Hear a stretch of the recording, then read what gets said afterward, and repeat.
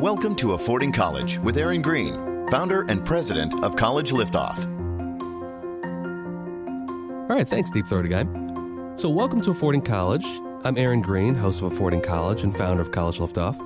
College Liftoff is a college planning firm I started to provide solutions for anybody and everybody that's going through college planning or has college planning needs. Our mission is to secure teens' brightest future and save them and their families thousands of dollars in the process. We work with teens throughout the entire college planning process, starting with personalized one-on-one career development work. From there, we find the best schools to match our students' chosen career paths and interests, then offer support throughout the entire admissions process. Next, we work with families' budgets to find the price that makes the most sense for their kids' education, all while ensuring it's the right fit. Today, we are Ohio's premier college planning firm. I'm happy to say that. We're shooting for the world, by the way. And we strive to save time, stress, and money when it comes to your child's higher education. So that's a little background on myself and College Liftoff and why I do this podcast. I really want to offer families some solid advice when it comes to planning for college and higher education, because there's so much misinformation out there. The purpose of this podcast is to dispel the myths and misinformation and really help families. So every so often we get questions from the audience through our website and through Facebook and Twitter, anything like that. Just asking questions about college and just anything on your mind that you may want answered, and we'd love to answer them. So I'm sitting here with Alex and Paige, and Alex typically sees these questions first, so we thought we'd bring some to the table and just be able to answer some through this podcast. Yeah, this summer we have seen a lot of questions, so thank you for submitting. But one of the questions that we've seen most as of late, as the summer is winding down, are actually from the parents of students that are college-bound. So recently, we've been seeing a lot of questions from parents saying, hey, my kid is already committed to college. They're going in the fall. How do we get more money now? Yeah. Whew. Okay, so this is a harder topic to tackle because the truth is there's no good answer. It's, again, as I've talked about in all past podcasts of how this process is likened to a house. Think of the concept of you bought a house and you see something that happened or something went wrong or nothing, and you just were like, you know what? I think I want more money off of this. Yeah, that's not going to fly. That's not going to happen. You've already bought the house. You've already gone through closing. You've already done all of that. There's no reason for the seller at all at that point to go back and give you anything else. I really want to make sure that people understand what they're doing when they buy college. You're buying college, and I mean that. I want you to understand that that is the full aspect of this. You've gone to the school. You've picked it. This isn't something that it's not. Schools are nonprofits, and altruistically, they do their best, but they're in business to be in business tomorrow. And in that same vein, they're not going to give you really anything else. You've already bought them based off of the deal that you've already agreed to, which is the financial aid package that you accepted when you signed on the dotted line to come to that school. There is potentiality for more scholarships through other methods. And now, mind you, these are small. These are not going to, by any measure, cover tuition, cover room and board for the vast majority of schools.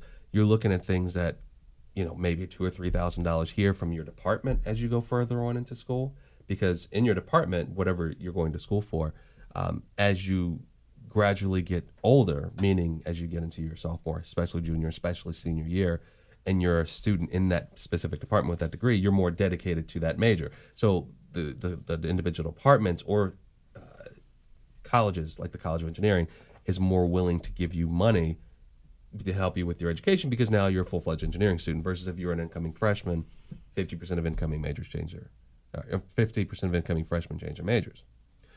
But in the whole aspect of it, the majority of money you get for college comes through admissions. So when you apply to a school, you do the FAFSA, you do all the things, you start getting financial aid offers. And this is why I really encourage you guys as an audience, pay attention to the financial aspects just as much as you do to the other ends, whether it be the academic, the fit pieces, the financials, just as important, because we run into these situations all the time, where you have to see what the financial aid package looks like before you sign on the dotted line for the school. Again, house comparison. You're not going to go buy a house without seeing the price tag. You're not going to go out there and just say, give me that one. And now all of a sudden it's an $800,000 house with a $4,000 mortgage per month, and your last home was $250,000. That's not going to happen. You have to do this in the same way. The situation is set up that you can do it that way, though. That a kid falls in love with a school, you go visit it, you apply, you get in by Halloween or by Christmas. You say yes on January 1st. Your financial aid package won't show up until April, but you're stuck. And especially if you go through early decision, you're really stuck. So you have to do your financial due diligence at the beginning. There's really not a good method or way to make up for it down the road. And Paige, I'm just ranting here, I guess, but what are your thoughts? I mean, honestly, other than submitting like special circumstances, so say you've said yes, it was April, we've all agreed this is the package that we're getting, I'm off to College U in the fall, and then there's special circumstances, maybe an illness or a job loss or something. You could submit and ask for some additional accommodation. But other than that, I think you really just need to look forward to the next FAFSA, which is, again, October 1st. The new FAFSA will open. You'll fill out FAFSA again for your next year of school. You can try to look for additional monies. You can indicate a change in circumstance, or you can do more of the work to look for additional scholarships and things like that. But honestly, by the time we get to August, it is really too late to do much of anything to change your financial outcome. By the time you get to May, it's too late, honestly. Yeah. If you have a financial situation that has abruptly changed, then you do absolutely submit it's called the special circumstances form that goes to the financial aid departments right there on that spot if something abruptly happens. If you knew that this job loss was a thing 6 months before, you need to submit that special circumstances form 6 months before when you submit that application. So that way that can be written into your financial aid package going forward, and you can still check on it then. That's why it's so important to govern this process with logic and thought and reason, not emotion. Not strictly emotion. I know your kid wants to go to school X, or you, and I know that this place is beautiful and your parents would, or whatever the reasons are that we sometimes choose schools emotionally. We've got to take a bigger step back because they're asking for an annual salary out of you. They really are. And over 4 years, that's a house that you've just bought. That's why I compare it so often to that. So you have to be really on top of that. Again, the things you can do, they're small. They may make a difference on a small scale. I mean, I'm talking factors of 5-10% of what your cost structure are. Fill out your special circumstances form if you need it. I always do the FAFSA, but you know from the previous year if that's going to make a difference or not anyway. And go to your departments within the school and try to see if they can apply and get something for you as well. If it's too much of a heavy burden, the truth is, and again, this is coming from an honest perspective, you really may have to consider swapping schools. That really may be your next bet. And community colleges are wonderful tools to be able to kind of reduce costs and do the same coursework in order to get back to that same university to finish out your degree set. In the end, it's all about where you finish your degree. It's not where you started. Honestly, True. You can start it anywhere. Exactly. What about a gap year? Sometimes a gap year is helpful. I feel that most people use a gap year, at least, and you can correct me if I'm wrong, Paige, because we hear different things from different people, and it's all over the place. I hear a lot of people say, "Oh, go use a gap year to figure out what you want to do." That doesn't teach you what you want to do. But what about a gap year in order to address this financial issue? Yeah.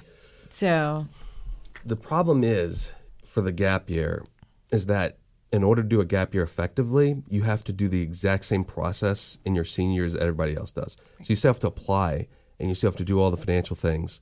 You should be doing that at the beginning anyway. And then once you get your deal set with that school, then you tell the school, I'm taking a gap year. Right. Hold my package. Right. That's the way it's effectively done. If you decide to delay applying to a school, that's different.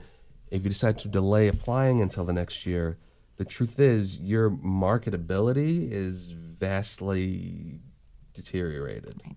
So what about these families, though, who are saying, can you help us? Like we're getting ready to send our kid off to school and we figured out that we're short. does a gap year make sense while they kind of figure things out? I mean, I know a lot of our families might say, not a lot, but families might say, well, he or she could work for that year, put some money away. Yeah. And then, I mean, does that make sense for our kids? Well, What should we be looking at? I think there's a lot of things that have to, like a big list of checks that we have to go through of yes and no's. One, is their financial aid package secure that actually be held for the next year, where if we actually go make more money, this will help and we can shorten our time there. I think that's one thing. Because that might not be the case, you're saying? Yeah, it might not be the case. They may say, well, if you didn't show up, then gone. Yeah. So you have to see what's going on there. I wouldn't per se do a gap year. I would really, if the gap year is a thing for time and money, I would go work and go to community college, to be honest with you, because this is an easy math problem in this sense. English 101. Every freshman is basically going to take it, a version of it. It's usually a 3 to 5 credit hour course. At a private school in this country, on average, that per credit hour cost is $1,300. At a state school, when you live on campus, it's $660. Again, multiply that by 3 or 5 credit hours in both cases. At a community college, it's about $110. So, and it's the same class. And it's the same class. It'll transfer backwards and forwards between all those options. And honestly, at a community college, you are more likely to have it with a professor than at a larger school sometimes. Yeah, smaller courses. I know all of my courses, like all of my gen eds, were taught typically by graduate students, which is great. I got some great experiences that way too. But, I mean, I think it was really helpful that I took a chemistry class with a chemistry professor who had been teaching chemistry for a really long time when I took it during the summer at the community college. So yeah, and you're a degree in education, so chemistry wasn't really a part of your degree set, so you didn't need it, right? So per se, but you had to fulfill it as a credit. So that makes it even better. So truthfully, the math works almost better if the kid doesn't work and just goes to community college, because the truth is you're going to be more cost effective by knocking out the coursework on the cheaper versus making more money to go. Right. So keep these things in mind. I think these are some things that we maybe want to think about. I know they're not popular, but at the same time, if you're in that position, these are kind of the options that are left on the table. I mean, if I was looking down the barrel of too much debt for my kid to go off to dream school, number one, I mean, it's something that we would talk about really seriously. So I just can't even imagine. Speaking of somebody who did just pay my student loans off this weekend, after 20 years after my husband finished graduate school. Wow. Yeah. It was a big day. It was kind of like burning a mortgage, which I've heard is equally really fun, but it hasn't happened yet.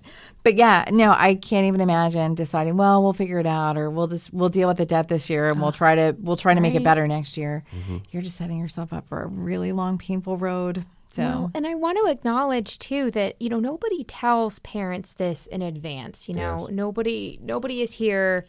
Well, that's why we're here. Yeah. That's why we exist, really, to help guide parents and students through this process, because nobody else, a university is not going to tell you to, have all like your financial situation really figured out before you accept.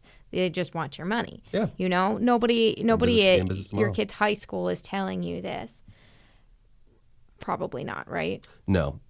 Because it's funny and this is a little sidetracky, but it'll make more sense for that comment. The majority of clients we get come from almost financial advisors because of the reason that you just stated. Right. The question is pain points, right? Who actually feels the pain points? Guidance counselors really don't feel it, because once your kid is done with their senior year of high school, they're done. It's over. Like, they move on to the next step.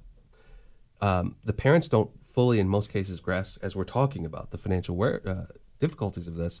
Interestingly, it's the financial advising world where they're seeing parents liquidating retirement assets to send kids to school are feeling the real brunt of this pain. And they're seeing what the financial implications of this thing looks like long term.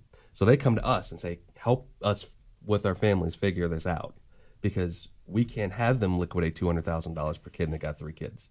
Their retirement is gone if they do that. So we work with and say, okay, well, the truth is you should be spending $40,000 in total for this education, based off of the value of the degree, based off of the work we've done. We set it, we negotiate it, we do all the things we need to in order to make that work before. And it's done. And now we've saved $160,000 per kid. And that's a doable thing, but that's why you have to do that stuff well before. Mm-hmm. And it's hard. And that's why we have this podcast, to try and help people, because there really aren't enough advocates for parents out there. Yeah. And yeah, I keep saying it, but it's true. Schools are in business to be in business tomorrow. And they do a lot of things that I don't particularly love in the financial way of this. And we could have kids at 17 or 18 sign off on more debt than your house is worth with a swipe of a signature and a blink of an eye, when the truth is it takes, 40 signed documents and 3 witnesses to get a mortgage in this country? It does. So what are we talking about here? Is somebody at some point going to wake up to this and be like, oh my goodness, I can't believe we're doing this and strapping our kids to this type of responsibility, right, when nobody really knows what's going on? That's why we're trying to blow this out there and say like, this is what's happening with this, folks. Right. Or parents. So, I mean, I know it's one thing when we talk a lot about student loan debt and for the students, but parents take on debt just as quickly, and the terms are usually less friendly, right? Yeah. There's the interest rate is usually higher, or they do things like pilfer their own retirement or take the equity out of their house or borrow from a relative with the assumption that they're going to pay back.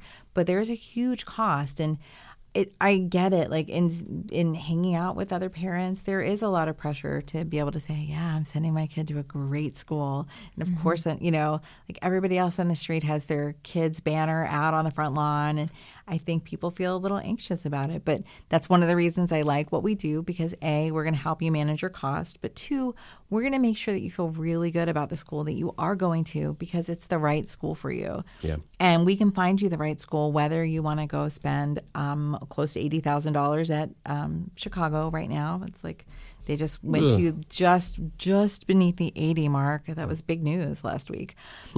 Or you decide that you're going to go to an in-state school that offers you the kind of great programming and terrific merit-based aid that will make it possible for you to get a great education at a reasonable price. Or even a small private school that do the same thing. Yeah.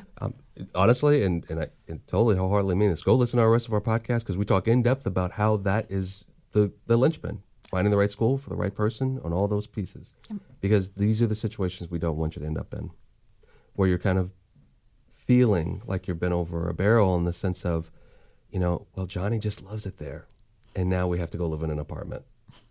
Which I say that we know situations where that's happened, where they've decided to give up well more than they should in order to make Johnny or Jessica really happy about their college choice. And we have it is a part of the bigger construct for a problem that we have in our wonderful society of just delayed gratification about things. Sometimes you just got to be patient. Yeah, you really want to go to Duke. Duke is $75,000 a year. Maybe you go for 2 years, not 4. You know what I mean? Or graduate school. Or graduate school. Where they help you pay for it. Exactly. Yeah. There are plenty of ways to get there. It may not be the best to go there tomorrow. You just have to look at it and see what's going on. I know, it's like we've turned it into Disney World. Like, you've got to be there. Oh my gosh, you're going to pay anything. But really, this is more expensive than we really want to recognize. And if we don't, it's I can't even describe how bad it's going to be for their financial future. Right. Not to besmirch Duke or Chicago or any of the other terrific schools, but it's got to be the best fit for your family. Yeah. So. Yeah. Buying a house, make sure you use all the right tools for it. Make sure you buy it logically. Make sure you buy it with reason. And then, of course, make sure you're happy there. But all those things have to be met in order to make sure it's the right choice. So, as always, listeners, feel free to submit your questions to hello@collegeliftoff.com, or you can visit our website and write to us through our website. Our website is collegeliftoff.com. College Liftoff can help empower you to make college affordable for your student. If you want to learn more about your options, Aaron will be responding directly to your emails. Email him a question at aaron@collegeliftoff.com. Thanks for listening to Affording College with Aaron Green of College Liftoff. If you'd like more information, visit collegeliftoff.com.